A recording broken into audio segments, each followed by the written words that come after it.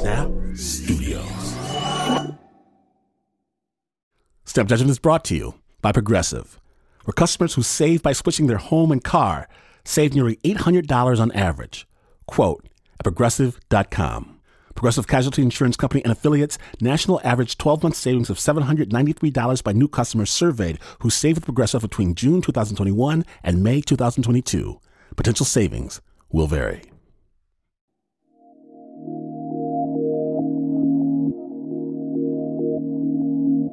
Funerals, memorials can be wrenching, sad affairs as we come to grips with the reality of loss.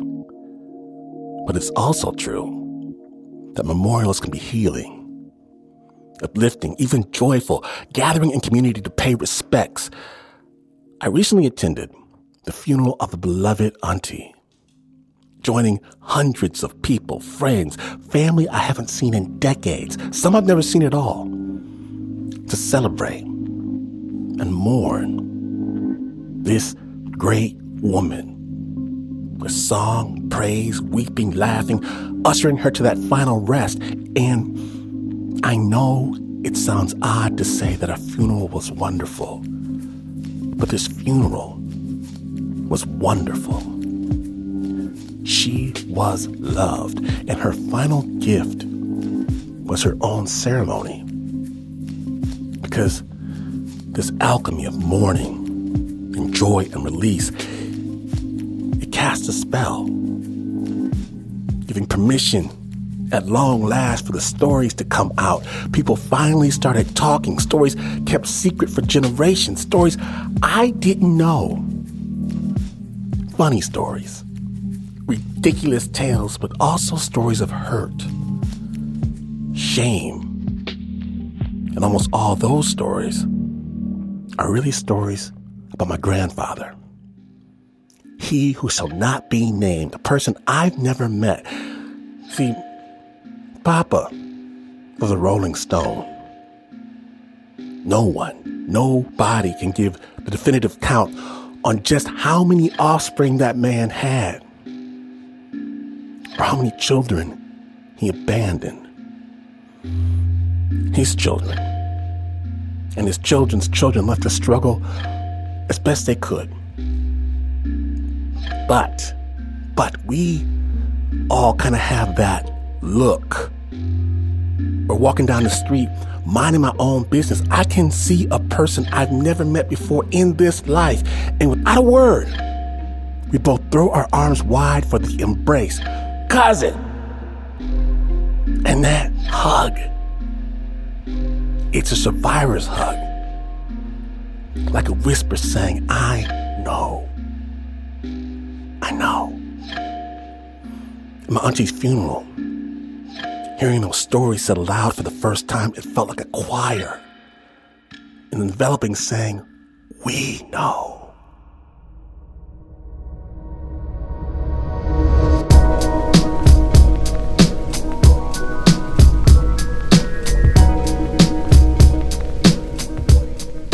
Today in Snap Judgment, we're going on a very different journey for a very different family. We're calling it Seeking Shizuko. My name is from Washington, and please don't you dare wait to bring me my flowers when you're listening to Snap Judgment.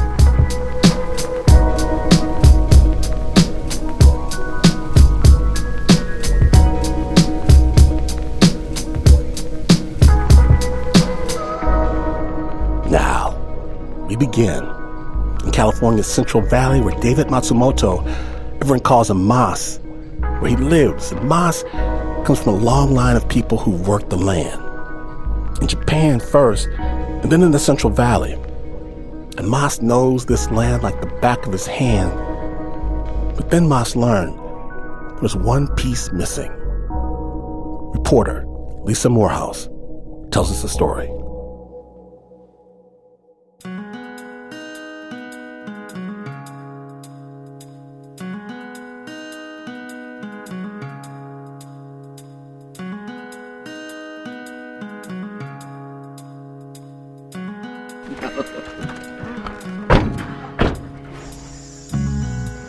We were in the Spring Lady Peaches. There's 6 rows of that, 6 rows of nectarines that bloomed a little earlier.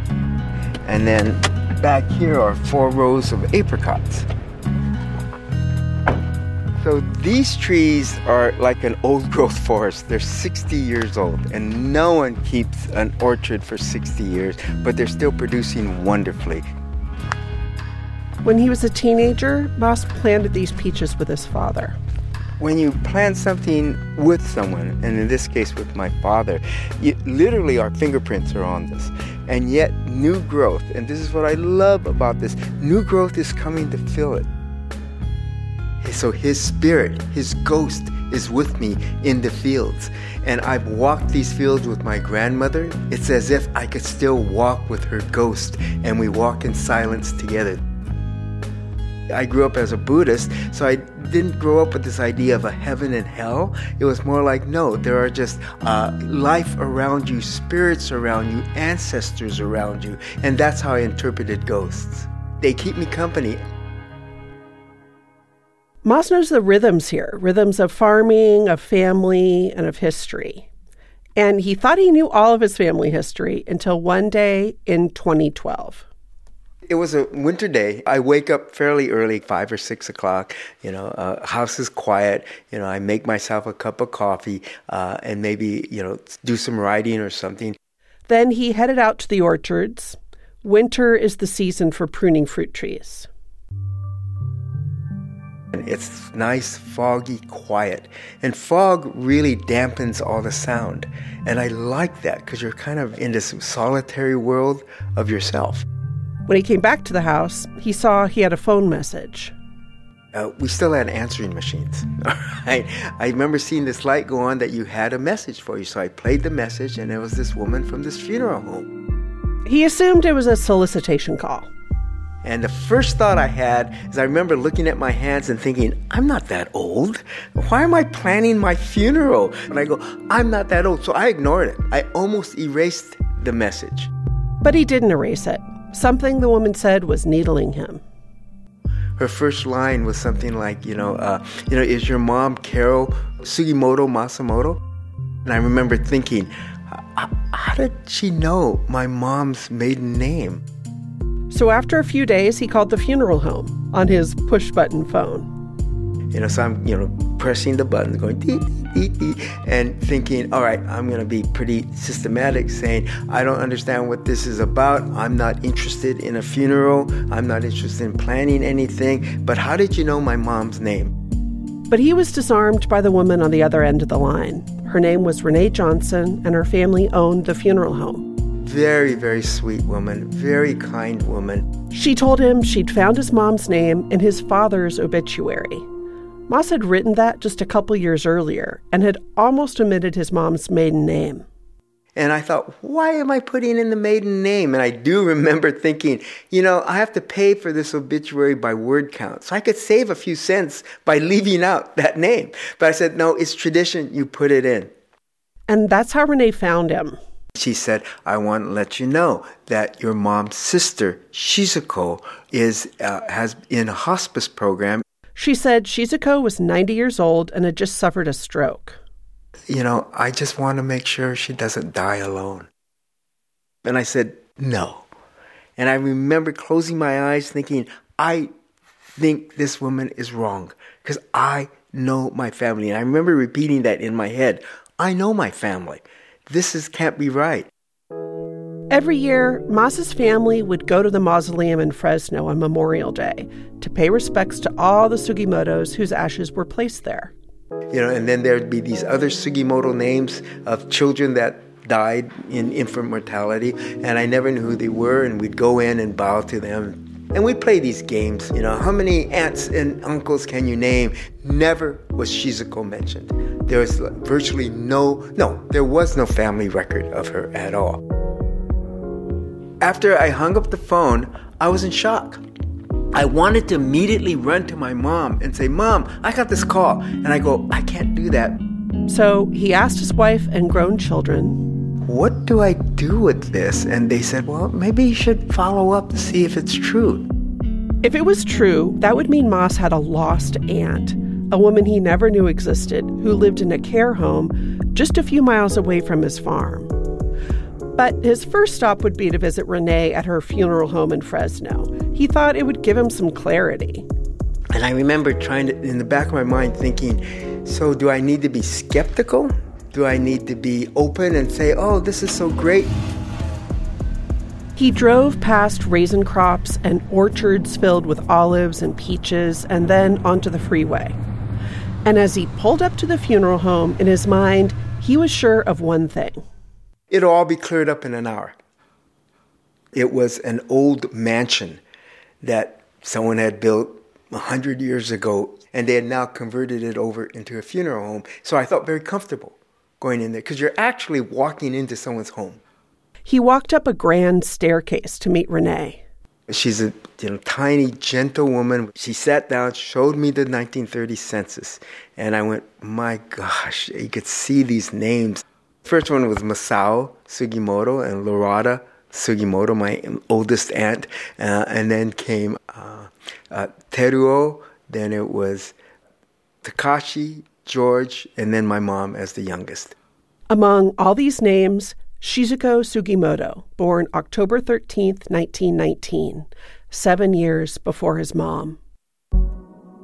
As Moss stared at the census, Renee explained that Shizuko had been a ward of the state since 1942, that the government had set aside little sums of money for decades so that when she eventually died, she wouldn't be buried in a pauper's cemetery. Renee's funeral home got the contract for these last rites. And Renee had this golden heart of not wanting this person to die alone. That's why she didn't have to look up on the 1930 census to try to find family of Shizuko. She didn't have to go through all those extra expenses. That's not written in the contract that they had, but she did. She wanted to see if she could find family for Shizuko. This is so intense. And I remember sitting there almost shaking, because I can't believe all these forces that had to come together for me to be right at that spot. Moss got the information for Shizuko's care home, thanked Renee, and left. And I remember getting in my car, taking a deep breath, and thinking, should I go right now to see Shizuko? Moss knew that she was in hospice just down the road, and that she might die alone soon. And I didn't, because this is just too much. At one time, I needed to go home and process this a little bit more. There aren't a lot of facts, because there's a lot of blank spots here, but that doesn't mean Shizuko didn't exist. Immigrants have history, but it's often not documented.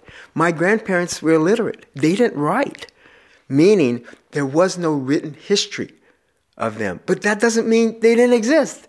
So I thought about that when I was thinking of Shizuko. Just because we didn't have photographs, we didn't have documents, we didn't have letters, written to her or anything like that, doesn't mean she didn't exist. And after sleeping on it, Moss felt ready to meet Shizuko. So I'm driving to this assisted care center, and it's in West Fresno, where a lot of the Japanese American population live. The Buddhist church is there. I had traveled through this frequently. It's an older assisted care facility. No place to park. I park on the street, and as soon as you step in, first thing you smell is a little urine. Moss heard unexpected grumbles and cries and saw patients moving slowly down the hallways using walkers and wheelchairs. I was saying, okay, this isn't the really country club-like, assisted care center. Made me nervous, right? Well, how's the care here for her? He found the facility's office. And I said, hey, I'm here to see Shizuko Sugimoto. And they looked at me, Shizuko, oh, you mean Sugi? I went, okay, I guess it's Sugi. Oh, she's down in this room down the hall. And outside the room, I see the name placard, and it says Sugi. And I says, I think I'm in the right place. I step into the room, and she had a roommate who was not doing well and was just talking and whining and crying. And then I turned to Shizuko, Sugi, just laying there quietly curled up, white hair in a little ball, because she was in a coma, just laying there. And I went, huh. And I look at her, and it's not like, she looks like a Sugimoto. No, all right. She was an older Asian woman, and I remember reaching out and touching her hand, and it was warm, but not hot, but not cold. And something about holding her hand made me feel she's real. Did I know for sure everything? No. But I think I found this lost aunt. At this point, Moss was almost ready to tell his family. Almost. He decided to do one more search for records at the Central Valley Regional Center in Fresno. And the woman there was great because she pulled records, and she actually let me look at some records that technically I wasn't supposed to. Shizuko had been in different institutions and care homes across the state. At that point, I said, Shizuko is family. This is my aunt. Now let me go talk with my mom. That was probably one of the hardest things to do, because how do you tell her that? I started thinking through different approaches. What time of day do I do it? What's my spirit? And I said, okay, it should be later in the day when she's calm. I'm done with farm work. It should be just her and me, and I will sit her down. His mother lived about half a mile away, across the orchards. So I drove in my old beat-up pickup over there, drove into the yard. Dust is getting kicked up and everything. They often visited a few times a day, so Moss showing up wasn't unusual. He went into the house. And I said, Mom, I need you to sit down. And then I tried to be serious but yet not solemn. I said, Mom, I got something to tell you. And I said, you remember Aunt Shizuko? And my mom goes, oh yeah, Aunt Shizuko, she died long ago. And I said, take a deep breath, Mom. She's alive in Fresno. And there was silence. There was silence. And I grew up in a household of long pauses, all right? Because our family were not storytellers. We weren't verbal. We were very, very, very quiet. And so there's this long pause. And then my mom said, that can't be. And then I repeated, Mom, she's alive in Fresno. I saw her a few days ago. And I watched her eyes just kind of wandering because she was running through 7 decades of life at that moment. When he asked if she'd like to visit Shizuko, she just put her head down. So I remember being a little confused, a little disappointed, I guess. It was like, I think I solved the family history. And realizing, no, I just opened the door. I realized there's so much I don't know.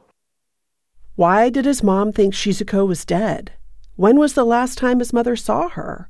Why was she institutionalized? Why had he never heard of this aunt? But he knew his desire to get these answers was probably nothing compared to what his mom might have been feeling.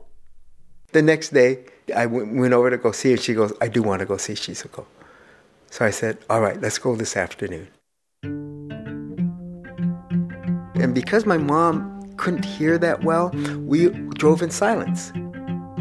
They walked through the halls of the care center until they saw Shizuko's nickname, Sugi, on the door. This time, they were all alone in the room. Just Moss, his mom, and Shizuko, still comatose, curled up in bed. And my mom took one look, and she started tearing up, and she grabbed Sugi's hand. And then my mom, again, she couldn't hear, but she could speak. She starts talking to Shizuko. She's saying, Shizuko, this is Carol, this is Yukino, this is your sister, I'm here for you. Moss stood across the hospital bed from his mom. Up to this point, it was me trying to piece together this story of this lost aunt. Now, it was the story of a lost sister.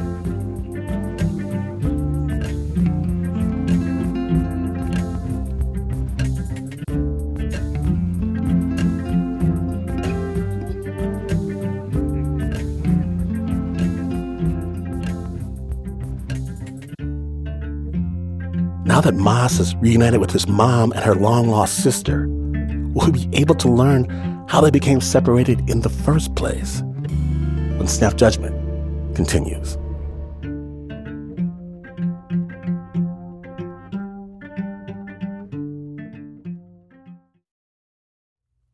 Support for Snap Judgment comes from Odoo. What is Odoo? Well, Odoo is the only software your business will ever need. Featuring a suite of integrated business applications, Odoo connects your business operations together so you can get more done in less time. Odoo has apps for everything: CRM, accounting, sales, HR, inventory, marketing, manufacturing, you name it. Odoo's got it. To learn more, visit odoo.com/snap. That's odoo.com/snap.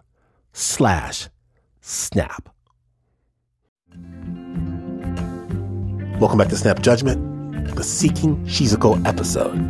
When last we left, Mas learned he had an aunt that he never knew existed and lived only a few miles away.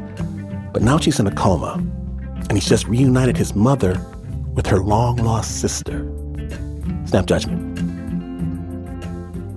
Mas called his mom's two remaining siblings, George and Loretta, who lived in Los Angeles. He got in touch with cousins.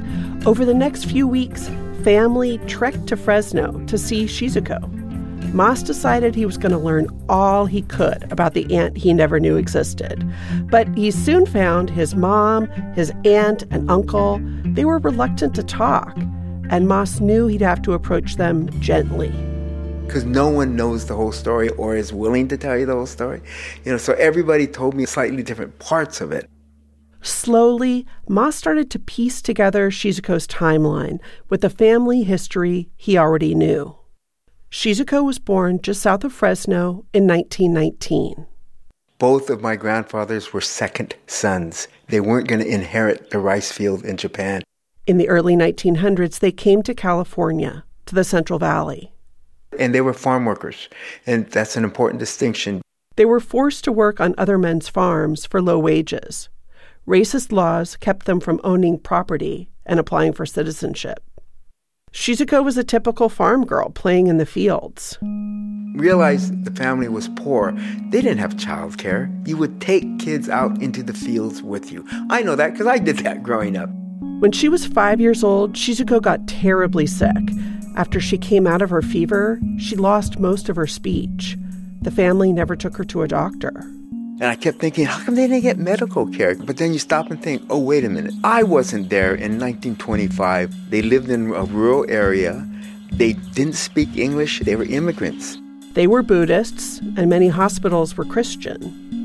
There was no health care for them. The family later learned Shizuko had had meningitis.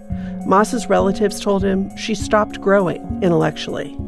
I know she never went to school, because there weren't special ed programs back then. So they tried to take care of her best they could through the Great Depression. From what Mas's mom told him, even though Shizuko couldn't talk, she found ways to communicate. She grew up afraid of Shizuko. Why? Because Shizuko loved to throw things. And my mom was 7 years younger, right? So Shizuko is a, 15-year-old is, loved to be feisty, as my mom would call it, and pick up things and throw it at my mom, who was an 8-year-old. And my mom was scared of that. I don't blame her, but that was that family dynamic. But she was allowed to be feisty. But the family couldn't always keep Shizuko safe.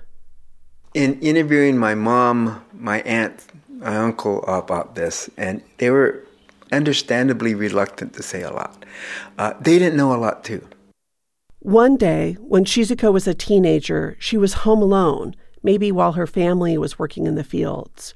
When they came home, her clothes were torn. Obviously, Shizuko was upset. My aunt said, there were bad neighbor boys. And after what they did to Shizuko, my grandmother cut her hair off so she'd look like a boy. Mas doesn't want Shizuko remembered for this assault, for one of the worst moments of her life. Luckily, there were stories of what brought Shizuko joy, too. My grandfather was a carpenter, and he made these intricate wooden pagodas and buildings in this little miniature garden. Shizuko would spend hours there. My mom used the word she'd be lost in the garden, and I loved that idea. She would be lost, and that's where she found comfort, I think. Shizuko would have seen her family and their neighbors doing the traditional folk dance, tankobushi, with dancers moving as if they carried shovels.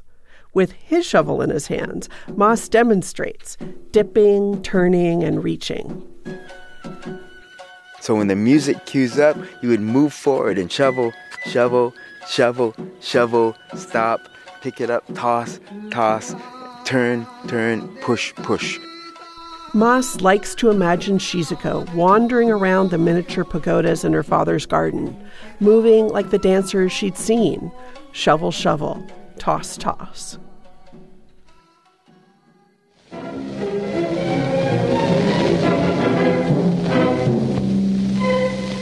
Evacuation. More than 100,000 men, women, and children, all of Japanese ancestry, removed from their homes in the Pacific Coast states to wartime communities established in out-of-the-way places. But after the bombing of Pearl Harbor, Mas's grandfather removed the pagodas. Shizuko stopped wandering in the garden. Within months, the family would be sent to jail. They were assigned to Gila River, an incarceration camp in Arizona. The entire community bounded by a wire fence and guarded by military police, symbols of the military nature of the evacuation. The family had no idea how long they'd be at Gila River, what the conditions were, if there would be any way to care for someone with special needs. They had no options. It was a crazy, chaotic time. So in desperation, they contacted the local sheriff asking if the state would take care of Shizuko. Mas's Aunt Lorada told him what she remembered from that day. My aunt Shizuko was holding my grandmother, her mom. The sheriff came and pulled them apart, and my aunt realized she's been taken away and she couldn't talk much, but she could say a few words, and she was saying, "Mama, Mama." And I think of my grandmother, and, her heart was crushed because here she can't take care of this child. A week later, the family got on the train and was taken to the prison camps at Gila River, where they'd have to stay for more than 3 years. When they came back from the Arizona desert prison, they were starving. It was 1945. Mas's mom was 19, and the family was worse off than ever. They had no work. People treated them like the enemy. They were being spit on. They could not have taken care of Shizuko. But Shizuko's mother and brother spent years searching for her anyway. They locate Shizuko in a mental hospital, and one of those big ones that had thousands of patients, saw her, and the word was that they said at least she's been fed, she's been taken care of. So maybe she's better off there because we can't take care of her because we're struggling just to feed ourselves here. The family never spoke of Shizuko again, so Mas's mom, the youngest, assumed her sister had died. When I started piecing all the story together, I started getting angry. Angry at, decisions that were made, angry at alien land laws, angry at internment. At the same time, he started talking to Shizuko's caregivers. As his aunt lay curled up in her bed in a coma, they told him what she was like before the stroke. They actually would say, "We love Miss Sugi. Oh, she's so full of life." She'd sneak up on someone, pinch them, and run away giggling. Shizuko wandered the care home halls so much that the staff got her those tennis shoes that lit up when she walked. She'd put on those tennis shoes and walk up and down the hall and watch the lights go sparkling as she ran up and down and ran back, and she would do that for hours. And they go, she loved hot coffee in the morning. And when she was finished with her cup, she would throw the cup over her shoulder. So they quickly realized that they had to switch cups from a glass cup or a plastic cup to a styrofoam cup.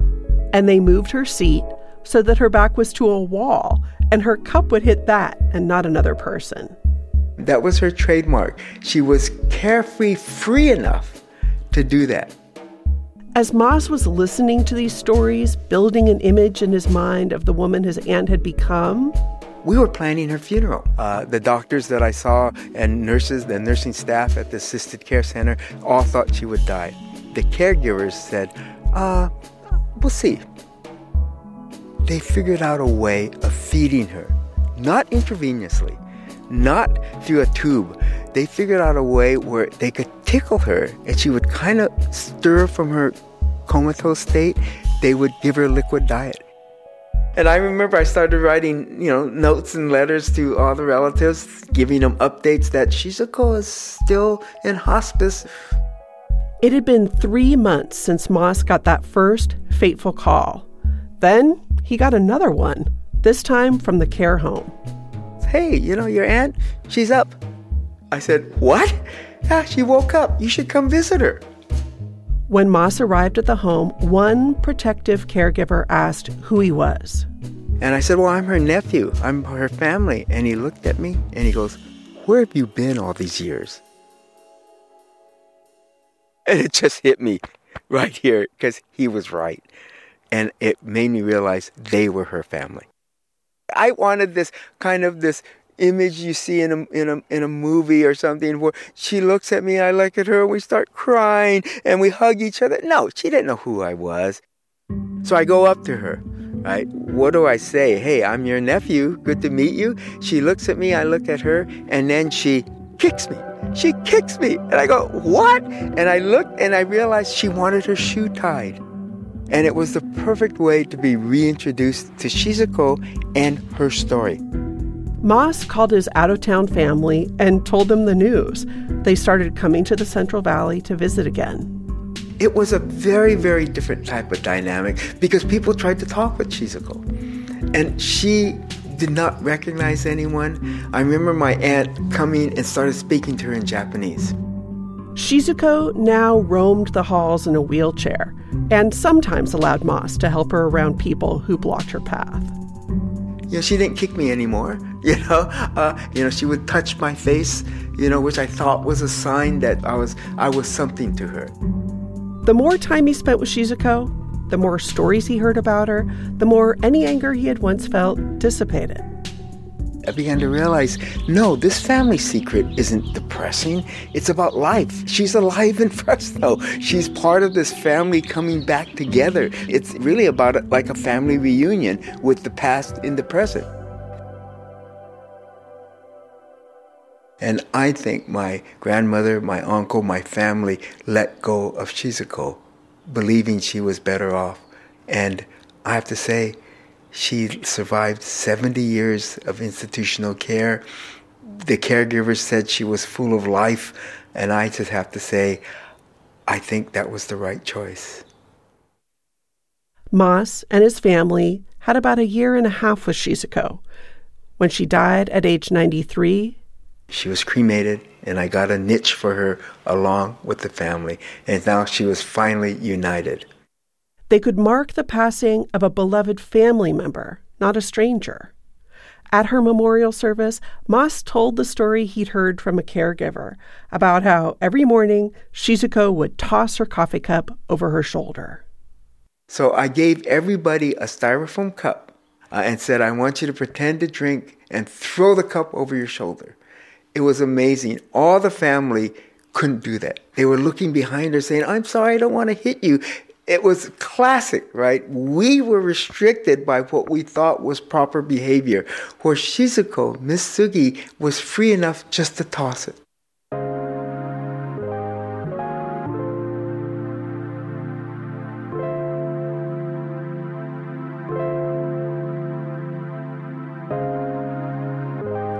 A very, very big thank you to David Matsumoto for sharing his story.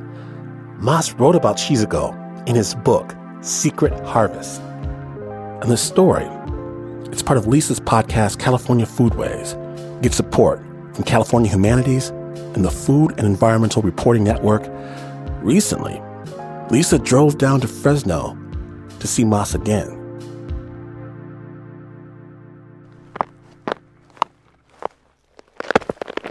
This one might be rooted a little deeper.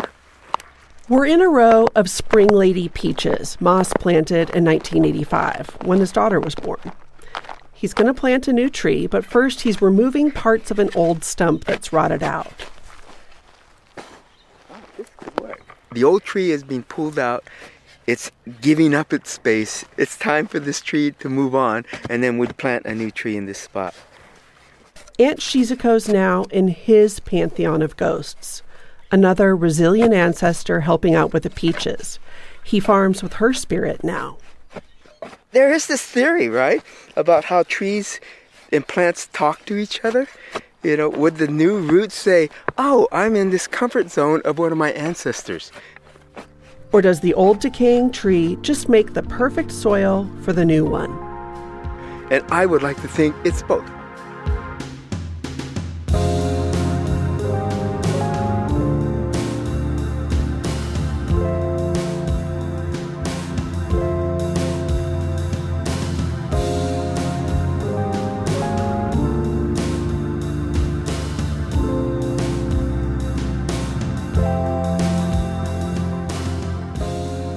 The original score for this piece was by Dirk Schwartzoff.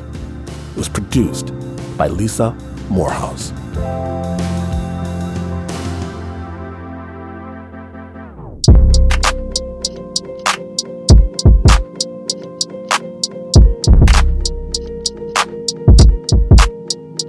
Now, after the break, we're going to a very special pond to meet a very special legend. Stay tuned.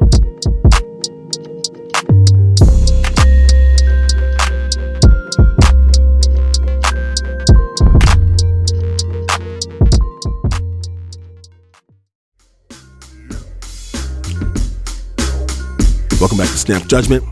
When I was a kid, growing up in rural Michigan, we would wait for the pond to freeze over every winter. To test the ice for proper thickness, we tease and tease this kid Joey. Tell him to go walk in the middle of the lake. Go out there, jump up and down. And if he did it without falling in, we're good to go. Peter Aguero, he knows what it's like to be Joey. When I was 13 years old, Nellie's pond froze for the first time since my mom was a little girl. And it's a Saturday afternoon, and I'm putting on my jacket and my hat, and I'm getting ready to get out of the house. In the living room, my mother's crimping my sister's hair because it's 1990, and that's what you do. She's of the opinion that my sister's hair is, quote, a rat's nest, and my sister's rebuttal is, quote, I hate you. My dad's laying on the floor on his side, chain-smoking Marlboro Reds, watching college football. One of the routines was every Saturday night around dinner time, there was a Saturday night fight. Somebody would say something which would remind somebody of something else, and then somebody would explode and leave the table, and two people would cry, and somebody would have to do the dishes every week. So Saturday afternoon was always kind of the undercard, getting ready for that fight. And I just wanted to get out of the house. I leave my family, I go to the garage and get my bike and ride a couple minutes over to Nellie's pond.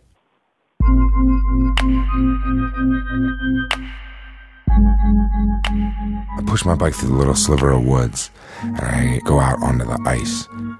Nellie's pond's about the size of 2 football fields, and in the middle, there's a bunch of kids that had cleared off the snow and they were playing ice hockey.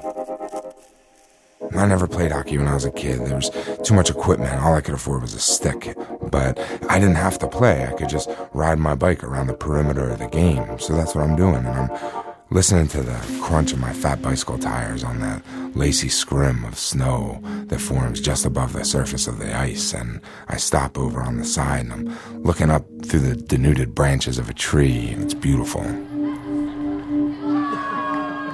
Just then, I hear laughter. My hat's pulled from my head and it's thrown up in the tree in front of me. It's my favorite hat. It's a green and gray Philadelphia Eagles knit hat with a pom-pom on top.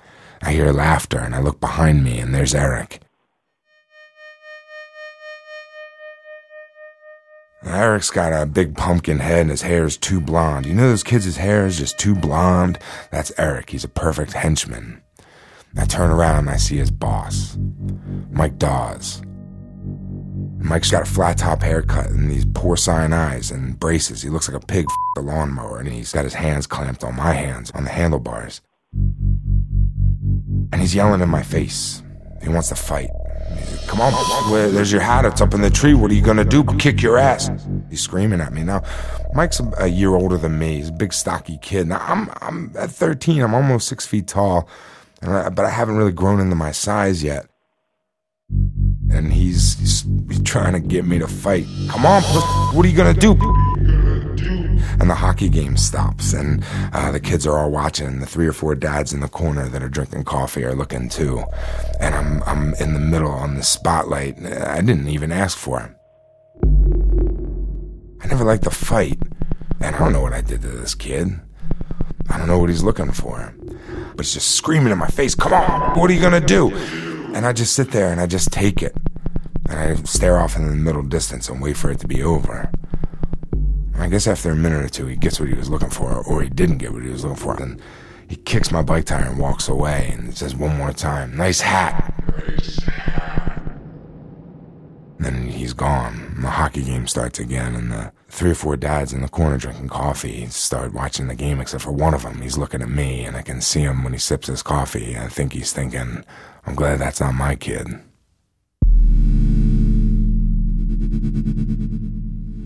I leave my hat for dead, and I turn around and push my bike through the little sliver of woods, and I ride a couple minutes back home. I put my bike in the garage, and I walk past my family, and I go upstairs, and I turn off my bedroom lights, and I lay on the bed and put a pillow over my face because I don't want to talk to anybody. I'm laying there, and I hear footsteps coming up the stairs. They're big. It's my dad. My dad grew up in Northeast Philly. He was a tough guy, and he always reminded me of that. He always wanted me to be a tough guy. And I knew I'd never measure up because I never had. A few years before, I won a dance contest, and I was excited about it. Instead of congratulating me, he called me a sissy. And he's going to have a field day with this one. He walks into my room, and I feel his big body sit on the foot of my bed. He says, what's the matter, pal? And from under the pillow, I say, nothing. And he lifts up the pillow. He says, what's the matter, pal? And I put it back down. I say, nothing. He takes the pillow, he throws it across the room. He says, what's the matter, pal? And I tell him, I say, Mike Dawes. He nods his head. And I tell him the story of what happened. He says, okay. And he crooks his finger. He says, come with me. I follow him to the phone. It's a rotary phone. And he looks up D for Dawes and dials 6 of the numbers. And I'm thinking, okay, he's going to call Mike's dad and tell Mike's dad to tell Mike to stop bothering me. That's good. But then he dials a 7th number, and his finger's right there on that 7th number. And he hands me the receiver. And he says, you're going to call him and you're going to tell him you're going to fight him tomorrow at 3 o'clock. And he lets go of the number. And the rotary dial seats back in. And then it's ringing. And all I want to do with this phone ringing in my ear is just run away. But my dad's 8 feet tall and 800 pounds to me. He's the biggest man in the world, and I can't get around him. A woman answers the phone. I say, hi, can I talk to Mike? She says, who's this? I say, tell him it's Pete. She says, okay. And I hear Mike come to the phone. He says, what do you want? And I say, hey, Mike, I want to fight you tomorrow at Nellie's Pond at 3 o'clock. And I see my dad nod his head, and Mike says, okay, I'll kick your ass tomorrow. I say, okay, thanks, Mike, and I hang up the phone. My dad crosses his arms and nods his head one more time, and he takes me out to the garage. And that's when my dad starts to show me how to fight. You know, my dad didn't understand that kind of son that he had. You know, the kind of son that he had liked to make things with construction paper and go down by the river and read a book. But, you know, by him showing me how to fight, I could tell that he was trying to turn me into the son that he could understand. You know, one that wasn't a constant disappointment, one of the kind of kid that he knew. So I went along with it. He holds up his hands and he says, okay, you're right-handed, you're going to stand like this, and you're going to jab with your left to get space, and then when you can, you're going to throw your strong right. And he shows me how to make my fist correctly, and he shows me how to stand and use my weight behind the punches. I feel my fists hitting his hands like meat on meat, and I'm believing in myself, like maybe this is going to work out. And I feel strong. He pats me on the back. He says, "You're going to do fine, son." And I believe it. I'm going to do fine. We go inside, and during dinner, my sister says something that reminds my mom of something. She says something that makes my dad explode, and he leaves the table. My mom and my sister start to cry. I have to do the dishes. Pretty good Saturday night fight, all things considered. That night, I have a hard time getting to sleep.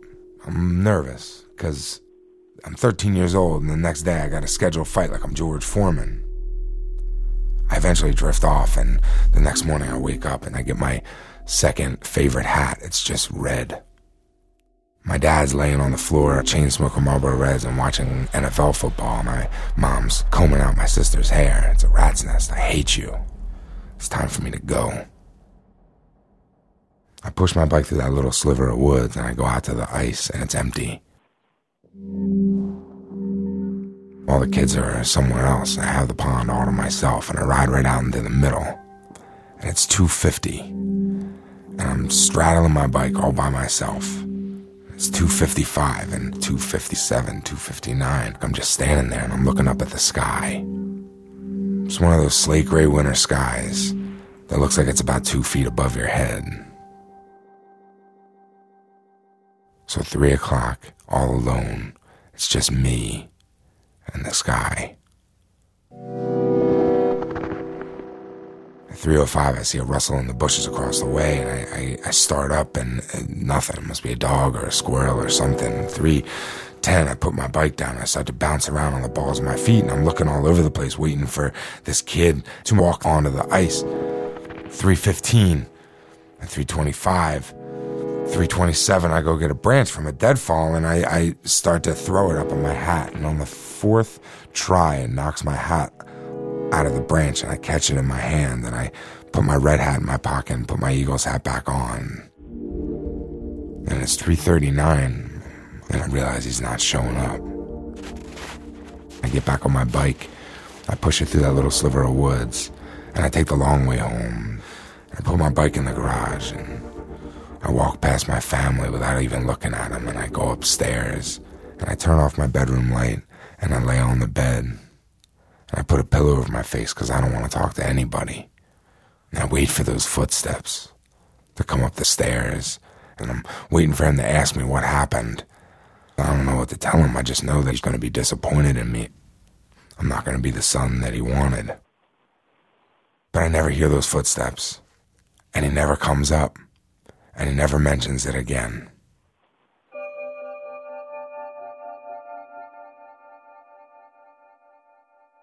Years and years later, I'm in the Jug Handle Inn in Maple Shade, New Jersey. I'm drinking beer and eating chicken wings with my dad, because that's what you do when you turn 21. You go to a local bar and you drink beer and you eat chicken wings. And we're talking, and I'm telling him about college, and he's telling me about his life. And, we're kind of two strangers sitting there.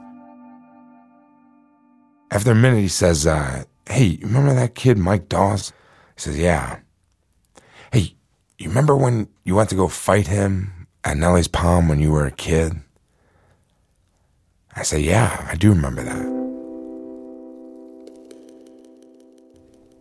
He says, "After you left the house, I went around the long way to the other side of the pond. I hid in the bushes. And I stayed there, and I watched you stand there alone in the middle of the ice, and I knew you were scared, and I saw you standing there anyway. And I was never more proud of you than I was in that moment." I look at him for a second. I don't know what to say, so I don't say anything. And inside, I just kind of shake my head. There's a lot of other stuff for him to be proud of. And I finish my chicken wing, and I take the bone, and I just add it to the pile.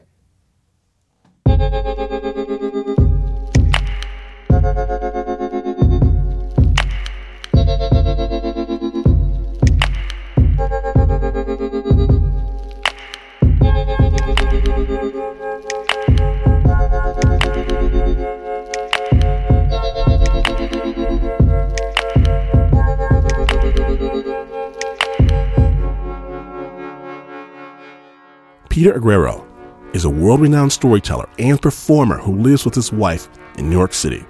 The original score was done by Leon Morimoto. It was produced by Anna Adlerstein and Joe Rosenberg.